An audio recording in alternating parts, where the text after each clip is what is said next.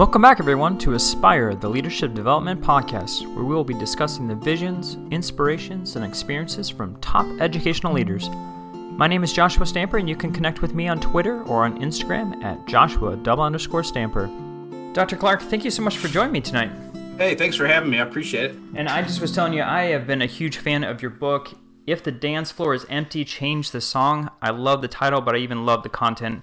I'm so excited to have you on the podcast. And before we dive into that book, I would love to learn about your leadership journey.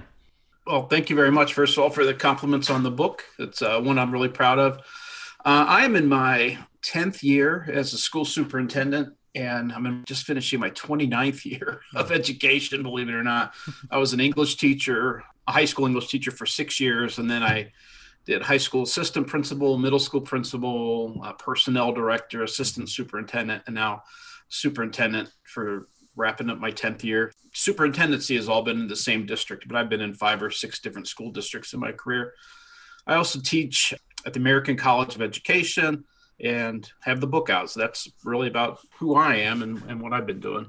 Okay, before I get into all of the leadership things, I got to know, you were a disc jockey, is that correct? Yep, that's where the title comes from. I was a mobile DJ for about 24 or 25 years. You know, when you become a teacher, a lot of teachers have to work extra jobs, and I always did. You know, I always worked at least 3 jobs at a time. I was a teacher, and then I was a mobile DJ, and I was also a camp director. So that's where I got a lot of the stories for the book, but weddings, parties, school dances, I want to call it a claim to fame, but maybe a brush with greatness, as I DJ'd LeBron James's high school graduation party. Oh, that's awesome. I'm here in the Akron area. Yeah. So also I got to do, when John Elway and Dan Marino were inducted into the Pro Football Hall of Fame, I got to do parties for them. So those are the 3 really cool ones I've done. Other than that, it was just hundreds and hundreds of weddings and parties and school dances. So that's awesome. That's where the book comes from. Yeah. So what's the correlation? Did you use any of those techniques as far as being a DJ into the classroom as a teacher? Absolutely. So the title comes from this. When I first started as a DJ, I found myself spending a lot of time blaming the audience for stinking. I'd be at a wedding reception and people want to be dancing, and I'd say, "Oh, these guys are horrible. They're horrible." And then I had a bit of an epiphany. It's like, it's my fault. if the dance floor is empty, I need to change the song. I need to put something on that they're going to dance to, instead of hoping that they like what I am playing. And so I made that extension into the classroom, really for any person in the education field, but specifically for teachers, that if you have students that are not engaged in your lesson, you can sit around blaming the students for not being engaged, or you can change the song. You can do something that is going to engage kids.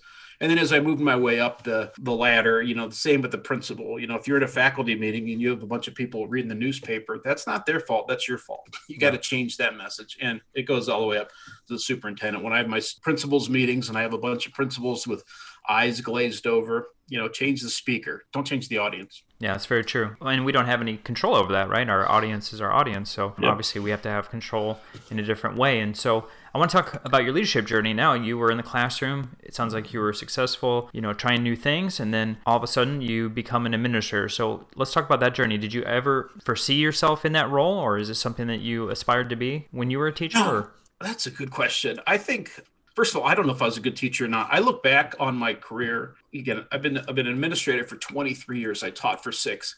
And I look back now and I think, man, I did some really great, innovative things as a teacher. And I think, man, I did some really horrible things as a teacher. I could have been so much better.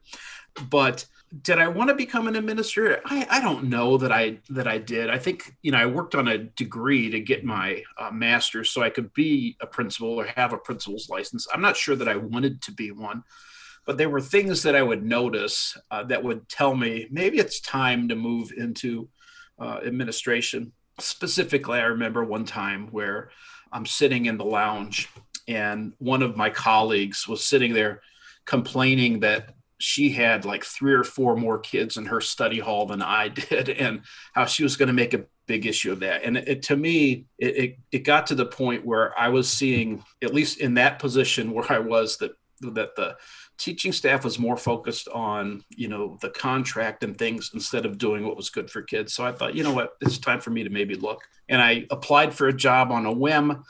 My assistant principal at the time said, hey, I know you just got your degree. Why don't you apply for this job? And I didn't want it. And I think the best time to interview for a job is when you don't want it, because you're more honest. And sure. I ended up getting it. And from there, things just kind of, opportunities just opened for me. And even where I am now as a superintendent, I tell people, nobody in their right mind wants to be a superintendent. The hours are horrible. People get mad at you all the time. But it's also, to me, it's a calling, really. It's about service to others. And the higher you move up the food chain, the more power you have to help people in need, which is what I really love about it. Yeah. Now I want to talk about your book about advice for principals. And, as far as my listeners go, there's aspiring leaders, but there's a lot of current leaders that are listening to the podcast. And you had some advice, and you said there are 5 words that are the most important. I'm sorry I was wrong. And I was very surprised by that. So will you just kind of expand on why you think those are the 5 most important words? Yeah, and that's something actually, every time I interviewed for any position, at the end when they're like, would you like to say anything else? I would always say this.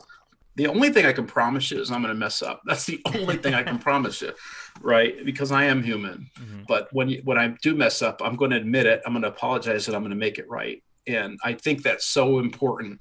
People in leadership positions gain a ton of credibility by admitting when they make a mistake and apologizing for it. As I've gone through my career and seen people come and go in different positions, it seems to me the ones that fail are those that have the ego that, I'm in the position because it's a title and it's more money and it's power and do what I say, and that never make mistakes. And I'll be the first one to tell people, hey, I screwed up. And part of that's my upbringing. I'm the youngest of 11 kids, 10 older brothers and sisters. So there's no way when you're the youngest of 11 that you can get much of an ego. So they remind me constantly how insignificant I am. And so I've carried that into my profession, that, I know that I am one cog in the machine. My title might give me a different job description, but I'm no more important than anybody else who's working on the team. Yeah, and I think that's a pretty large misconception, I guess, for any new leader. When you were an assistant principal,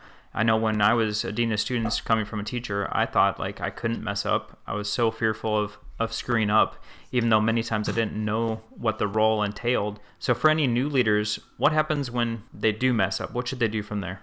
Again, I think the very first thing you should do when you mess up is admit it. First of all, anytime somebody tries to cover anything up, it's going to be a lot worse, right? So I think it's best to, as soon as you make that realization, hey, I made a mistake, it's to go to whoever's in charge of you and say, you know what, I made a mistake. What can I do to make it right? And I think typically people, your superior, your boss, whoever, will be very grateful that you did that instead of waiting until it kind of came to their attention another way. And then I think what you do is you just correct whatever you can correct. There's almost nothing that we do in our profession that is permanent. Most things that we do, we can fix. Go back, you can change your mind. It might irritate some people. It might make inconvenience some people, but I think people will respect the fact that you are human and you thought about it and you realize, hey, I made a bad decision here. So as a superintendent now within your district, coming into that role, I mean, it's not like you can really prepare for that position. So how did you go in with a vision? What was the first 90 days within the position for you? Oh, that's a great question. My entry into the world of the superintendency was a little bit unusual. I became a superintendent on November 1st. Which for anybody in the education field, well, that's a weird date, right? Yeah. Superintendent gigs are usually August 1st start dates. Well, I happened to get hired into Nordonia, where I am now. The intention was eventually I was going to be the superintendent. They hired me as the assistant superintendent. And as soon as I got in there, in Ohio, we call them levies. We had a levy up for operating money, and it got crushed. The levy failed 80 to 20%, and then another levy failed, and another levy failed, and another levy failed, to the point where we had laid off about 130 of our 500 employees. We were cutting every sort of program, and we were one more levy failure away from the state taking us over. Wow. And at the time, the superintendent who was in office at the time, I think had really burned out, quite frankly. He would brag about the number of unread emails in his inbox, and he would just argue with people and wasn't receptive. And it got to the point where there were letters to the editor, to folks about, we're not going to vote for anything until he resigns, So it's a evening in October. I'm sitting at my desk. He comes in and says, "Hey, I hope you're ready to be superintendent. I'm resigning tomorrow." It happened like that. Wow. And so, yeah. And so that's November 1st. On November 8th, that levy, the fifth time, it did pass. Now, they had absolutely nothing to do with me. But what I realized really quickly there was that I was in a situation where the community had lost all trust in the administrative team, in the board, in the schools in general. And so it became really clear to me that the number one priority that I was going to have to do was to rebuild trust with the community. Now, fast forward 9 years later, we had another levy on the ballot. It passed by the biggest margin ever in the district. And I think it came from 9 years of really heavy lifting and building relationships. And that actually, you and I are talking before we sign on here that I have a second book that I'm trying to get out there, but it's all about the journey from having no trust at all in the community to being to a point where people really believe everything we tell them because we're always honest with them, So that was a big deal for us. Yeah. And so, Joe, when we were talking before we pushed record, you were talking about your calendar and that you were getting feedback from your community and your parents to actually figure out when spring break was. And I thought that was a fantastic point of view. So, you come into your position, what are you doing to build trust from the community and to give them some empowerment? Yeah, well, I tell you, it was a really prescriptive thing that I went through. I created this key communicator program. I based it a lot on the book "Schools Can't Do It Alone" by Jamie Vollmer. Mm-hmm. There's a chapter in there that talks about it, and I liked his ideas. And basically, I did this. I sat down with all the administrators on our team, and we listed every organization in our community. PTAs, booster clubs, YMCA, different churches, different businesses, labor organizations, the Rotary and Kiwanis. We listed every organization we could think of. We had about 150 organizations we came up with. I sent all those folks, the leaders of all of those organizations, a letter saying, I want you to be part of my key communicators. Would you please come to a meeting? I invited them all to a meeting and told them two things. I want you to do two things for me. One, anytime that there's news about the school, I want to be able to email it to you so you have the facts from me before you hear it on the street or read about it in the newspaper. That's number one. Number two, I want you to invite me to your group, your booster club, your realty office, your church, whatever it is. And I just want to ask people three questions. What do you like about the schools? What can we do better? And what do you expect out of your superintendent? And so I spent about the first 6 months of my superintendency every night going somewhere with, and I'm an introvert, believe it or not, even though I DJed for 20 something years, I am an introvert. I hate being in a group of people and having small talk. So I'd bring a principal with me just to kind of keep me calm, and they would take notes and I would ask those questions. And I just got a ton of feedback. So I got all of this data, organized it all. And then this is the key point is I listened to it, right? Yeah. If you're going to ask people for advice, you have to be willing to listen to the advice, and you have to be vulnerable enough to say, you know what, even if this isn't something that I believe might be the best thing for us, the community owns the schools. If they want this, we're going to do that. One thing that came out, the community wanted a community service, a graduation requirement. I don't know if I'm for that or against it, but the community clearly wanted it. So we put that in. And then all along the way, when something would happen, the bus might break down. As soon as I got word of it, I'd shoot an email to all my key communicators. Hey, if you guys hear that there was a bus accident, everybody's okay, this is what happened, etc. And I would send it out before the news would call and before anything, so people would know, oh, I know what's going on. That wasn't reported right. Joe told us what was going on, kind of thing. Right. And that, I think, really set the tone for how we were going to interact with our community. I love that idea. Joe, we've talked about it multiple times. I've referenced your book, If the Dance Floor is Empty, Change the Song, and I just found so much value in this book. But for our listeners who haven't had a chance to read, will you just give a quick synopsis? The book is one that I really enjoyed writing, and I think that most people would enjoy reading for a couple of reasons. There's no data in it. There's no research in it. It's stories. Yep. It's really all this book is. I do love to tell stories, and that comes from my camp director days. And I tell a whole bunch of stories. Some are stories about being a DJ. Some are stories about being a camp director. Some are stories about being the youngest of 11. Some are stories about being a teacher. Some are stories about going to baseball games and lessons I learned. And so I take all these stories and I tie them into some sort of educational lesson. And the book's divided really into 5 sections: advice for teachers, advice for principals, advice for superintendents, really advice for living. There are 5 sections that organize all these stories. And so it's a quick read. It's an easy read. Yep. I think it's really fun. I laughed a lot writing the book, and it's also touching. I think some people tell me that they laugh and they cry when they read it. This podcast is a proud member of the Teach Better Podcast Network. Better today, better tomorrow, and the podcast to get you there. You can find out more at teachbetter.com/podcasts. Now let's get back to the episode.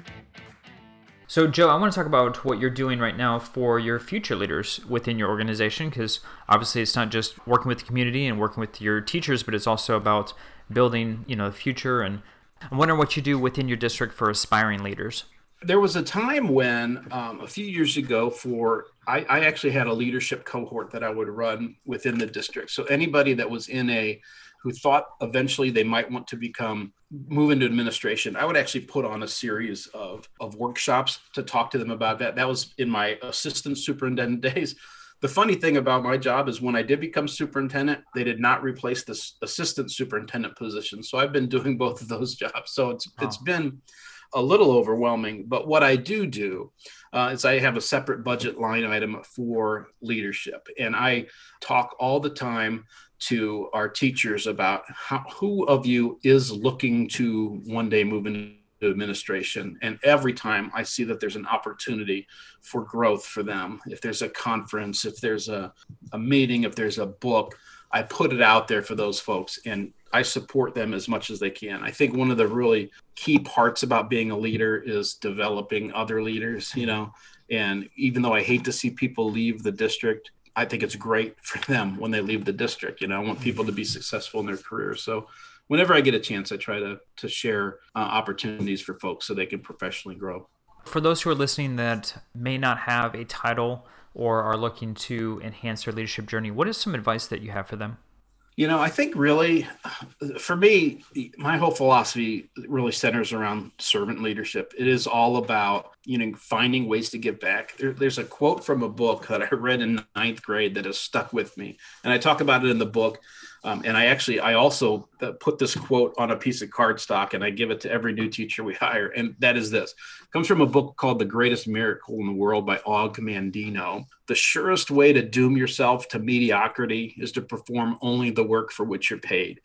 And I talk about that a lot, that if you truly want to be great, and nobody goes into the career, by the way, saying, man, I hope I have a really average career. I hope 30 years from now, people don't remember me. Everybody starts the career saying, I hope I'm going to be great. Well, the way to do that is to do more than what you're paid for. You have to be willing to go above and beyond. And that looks like different things. It might look like coming in early to help tutor a kid. It might mean giving up a lunch now and then to meet with students. It might mean on a Saturday morning, I'm going to a youth basketball game because I know a couple kids are on the team and they love to have me there watching. So, if you really want to aspire to leadership, first of all, the kids love it. But the other thing is parents and community members love it too. And they notice who's there. And when leadership positions open, you get calls from community members saying, hey, have you thought about this person? They're such a great teacher. They really need to be in a position. It does such great things for kids, but it also does great things for yourself when you put yourself out there that way. So I want to talk about your journey as far as going above and beyond. What are some things that you did that were key, that were above and beyond your position?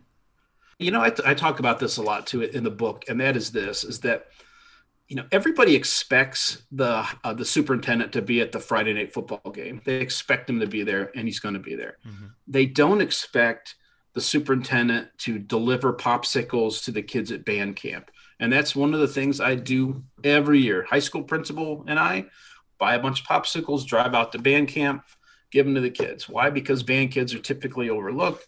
And there's a ton of band parents there that love that we do that. But also, when I go to things like bowling meets or science Olympiad or mock trial, I never see other superintendents there. I just don't.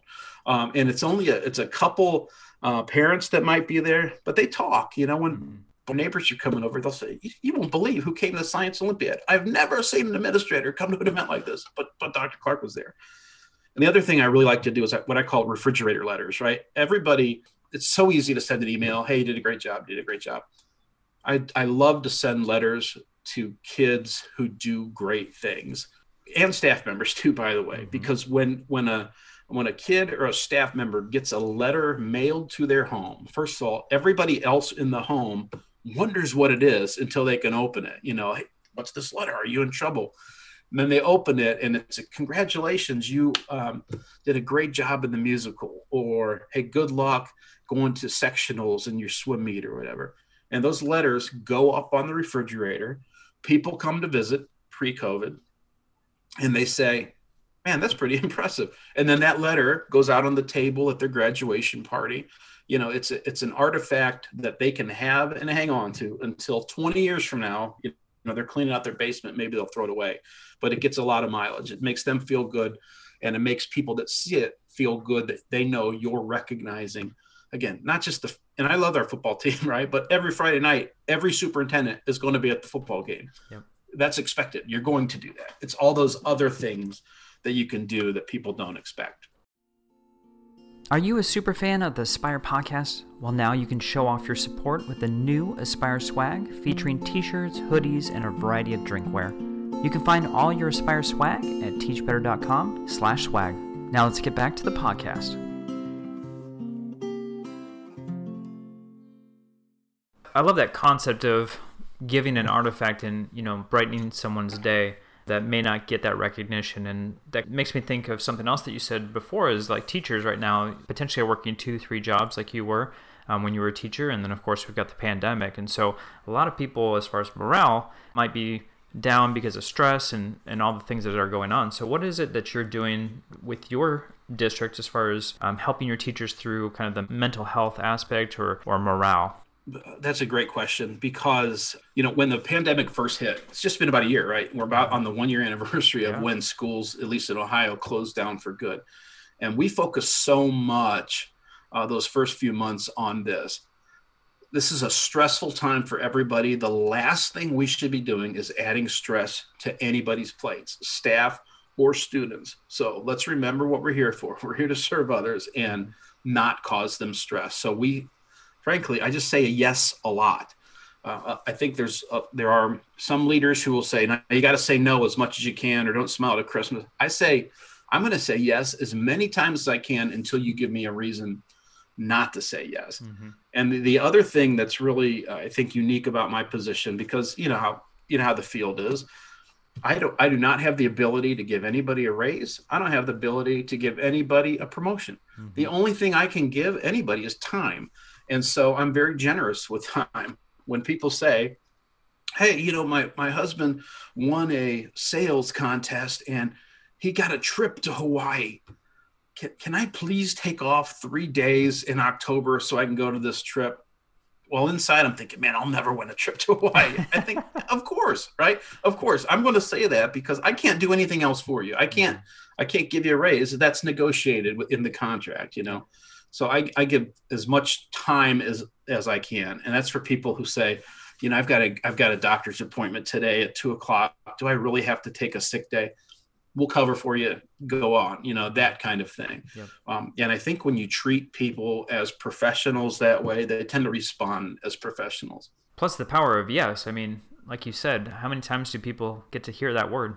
Right. I mean, it's a lot easier to say yes. And the truth is this, even when somebody comes to me with a really bad idea and I have the ability to say, no, that's a bad idea, I say yes, because they're smart people. They're going to realize on their own that, hey, that was a bad idea, but they're going to be grateful that I gave them the ability to try it, and they'll learn from something, Mm-hmm. And I do have to say no every once in a while, but I say it so rare that people are generally pretty accepting of what I do, because, I hardly ever order anybody to do anything, and I hardly ever say no. Mm-hmm. It's, hey, we're professionals. Let's support each other as best we can.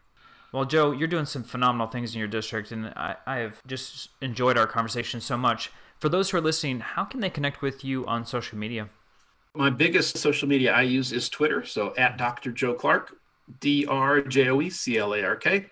Also, my website is drjoeclark.com, and I do send out a newsletter once or twice a month, and you could subscribe to that for free at Dr. Joe Clark. It's a lot of the same kind of thing you'll see in my books. You can find me on Facebook, you can find me on Instagram, all with Dr. Joe Clark, but really Twitter and my website are the best ways to follow me around. Definitely. So make sure you're connecting with Joe and then signing up for his newsletter, but then also check out his book because, like I said, I love the stories that are in here. Again, the book is If the Dance Floor is Empty, Change the Song, and I'll have all of those links in the show notes.